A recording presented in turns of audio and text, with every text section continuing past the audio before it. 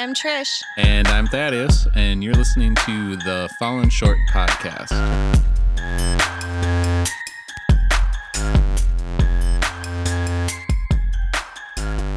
This time on the podcast, we are talking about blame. So looking, let's say, back in the past and what someone else does, is that their fault that the way you are? Should you take blame for what they did? Or bear with us as we unpack this subject, because there's a lot, I think, boiling on our hearts about this subject. And to just say we're talking about blame can come across a little sharp. But if you guys hold with us as we're kind of unpacking this topic, I think you'll be blessed by it. So a few weeks ago, I was reading in Ezekiel, and I came across this scripture, and it really impacted my heart. And it was something that I felt like God was really ministering to me about. And so, Thaddeus, would you go ahead and read that? So in Ezekiel 18, starting in verse 2, 2b, so the second part of 2, the parents have eaten sour grapes, but their children's mouths pucker at the taste. As surely as I live, says the sovereign Lord, you will not quote this proverb anymore in Israel, for all people are mine to judge, both parents and children alike.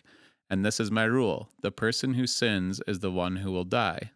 So basically, just to unpack that scripture, and what actually my version says is that the fathers have eaten sour grapes and the children's teeth are put on edge. So pucker, put on edge, whatever you want to say, but just think about a sour grape or think about a sour fruit and how it makes your lips pucker. But what they're saying is the generation would before eat something that was sour and then cause the next generation to be affected. But I think in this, it's relating it more to sin. And what was happening in the time in Israel was that the children of Israel were blaming, actually so much in Ezekiel to unpack, but basically like they were scattered and they were not walking in the fullness of what God had for them. And they were excusing themselves for the things that they had done that was evil, and they weren't taking responsibility for being united as a nation and serving the Lord and living a life that God had called and created them to live because of what their ancestors had done before them.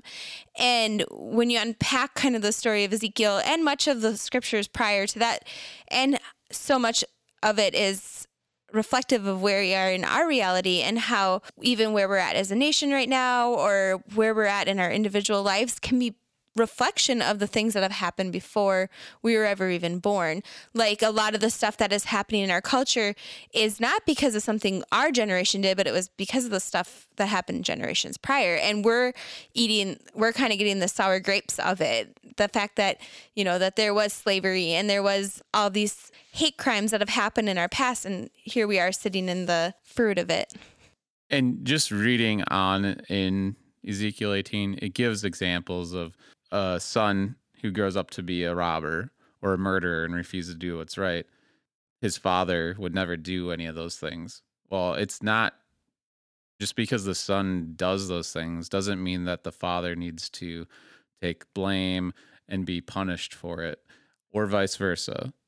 So if someone comes before you, whether it's a relative or not, let's just say in a workplace where you come in as the new person on the job, but the person you replaced or even your boss does some shady things, you shouldn't be taking the blame for what they have done in the past. If you yourself are going to look at that and say, no, I'm not going to do that. I'm going to do what's right in this situation, even if it's harder to do something right, but because you're choosing to do that versus taking that down that path that the other person did that was wrong, you should not be taking any of that blame. Right. And here's the thing. When you stand before a judge on earth, you're held accountable for your own actions and how you contributed to that. And the same thing happens when we stand before the judgment seat of God, is that we're held responsible for our actions and the choices we made and our repentance and our decisions to follow Christ. And we're not judged according to the people that had gone before us. in our families. However, it might impact our character and it might help depict how we live our life, but it's not what we're held accountable for. We're held accountable for who God has called us and created us to be. Well, and I think when you just look at throughout history, whether that's the Bible or history books, our modern American history, or what have you, you see good things to learn from. You see bad things to learn from. We should be looking at the good and like, okay, this is what we're supposed to do.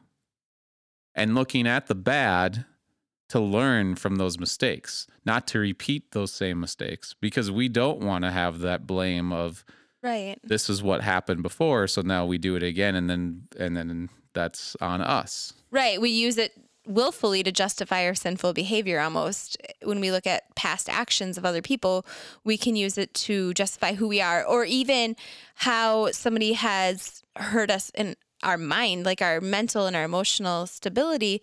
We can, and the unforgiveness we have in our heart, we can so easily blame somebody else for the impact, and maybe not even knowingly. I, like 6 months ago, had a dream, and I kept having the same recurring dream. And in this dream, I was in my house, and there were like all these doors that opened up, and they went into dark rooms. And I just kept having the same dream over and over again. And in this dream, I kept trying to lock off those dark rooms and try to protect myself from those dark rooms because they were too much for me to handle and too much for me to confront. So I kept trying to avoid them, ignore them, even though I knew our family needed that space and that space would be a blessing because there's so much we could do with it. I just felt like that space was too much to handle. And I kept having the same dream. I kid you not, over and over again, almost on a nightly thing. And I finally contacted somebody who I know that interprets dreams like a Daniel, I suppose, in our generation. And what he told me is that dream resembles kind of where my heart is at right now. And lots of times the basement has to do with foundation. So it has to do with our upbringing. It has to do with our different surroundings and how the house represents my heart, and how there's places in my heart that God wants me to go into and shine a light on. And he wants to actually go in there and shine the light on it, and how I needed to allow God access to those places and those dark crevices of my heart. And I think that it was interesting because I knew exactly when he was saying that, what that was that he was talking about, that I was having a hard time confronting. And sometimes when you are deep in your thoughts and you're alone with yourself, you meet those places of hurt that you had in your life, and you have to come head to head with it. You can either ignore it, justify it, slough it off, blame somebody else for doing it, and live in that life of perpetual blame and hurt that somebody hurt you, or you can confront it and deal with it, forgive it, release it, do all those type of things, and walk in healing and let the light of God just come into those crevices and shine brightly. And I feel like that was really an eye-opening time in my life, that I felt like it was in a pretty good place spiritually and emotionally and stuff. But just to keep having this dream and God showing me that I felt like what God was showing me anyways was that he wanted me to be more free. But then last week I had another dream, and in this dream it was similar, except for this time I was at my friend's house, and I was so excited to go and into these dark places in my friend's house because I was telling my friend all about how I went in these places at my house, and it was so amazing, and there was so much more room and all the space that I had, and I was telling her all about this in my dream.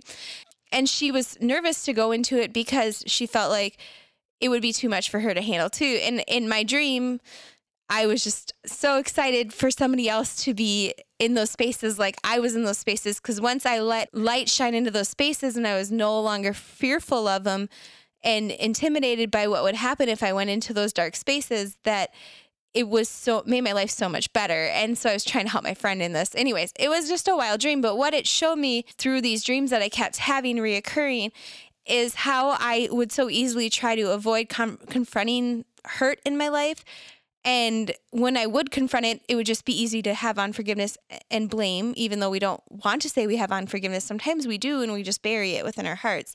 And so, I keep thinking of that scripture that says, "Search me, O God, and know my heart," and how that's something I want God to do. I just want him to come in and search me and know my heart and free me of me. Like, help me not to be so stuck in me.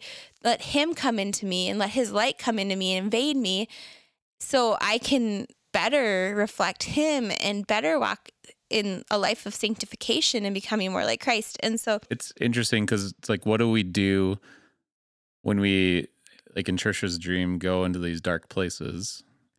Well, we want to go in those places so we can learn from them and we can make a decision on our own, an informed decision of taking that and breaking that off and putting ourselves forward into and choosing a new direction, and not just saying, well, this is the way that we've always done it, and having that crutch. And that's not saying like some of our examples of extreme, things with like slavery or things like that, and things that but it we could be absolutely simple, like the way we handle food, right. So I Yeah. mean, just looking back in those places where we look at them intently, with intent to say, I want to know what it is that we did wrong and I want to fix it. I don't want to just keep continuing this cycle just because that's the way we've always done it. If Joe Schmo's father was a high-ranking official and people respected him, but in order for him to get to that point, he lied and cheated and stole and did whatever it took to get there. Does that mean it was the right way to do it? I would hope that then Joe Schmo can look and say, I don't want to follow suit. I want to get to that place, but I don't want to do it the wrong way. So I think what the best thing to do is obviously take ownership for the things that we're doing in our sinful attitudes and behaviors and own up to our mistakes, right? Rather than blaming people in past generations that have gone before us or excusing ourselves for the things that we're doing wrong because even blaming people around you. Right. Not even necessarily the past generations that you learned from, but the people that you surround yourself with. Like just because, if something goes wrong at work and maybe you didn't have direct responsibility for what went wrong, but maybe you played a role in it. It's okay to take ownership and apologize for it and not make excuses, but just when is the last time you apologized and just said, I'm sorry, without any sort of justification? Like for me, something I struggle with is I'm sorry, but I'm sorry that happened, but here's my justification for why I did it. But I think what we need to try to reframe that to be is I'm sorry, period. Like nothing else. I'm sorry. I made a mistake. I'm sorry that happened. I'm sorry. Instead of saying, I'm sorry you felt that way, because even then you're not taking responsibility and ownership for something that you did. Say, I'm sorry, I was wrong. Because here's the thing, what is repentance? Repentance is, first of all, owning up for what you did. It's saying, hey, I was in error. I was wrong. When we repent to God, we're saying we were wrong. Like I am wrong in this area of my life.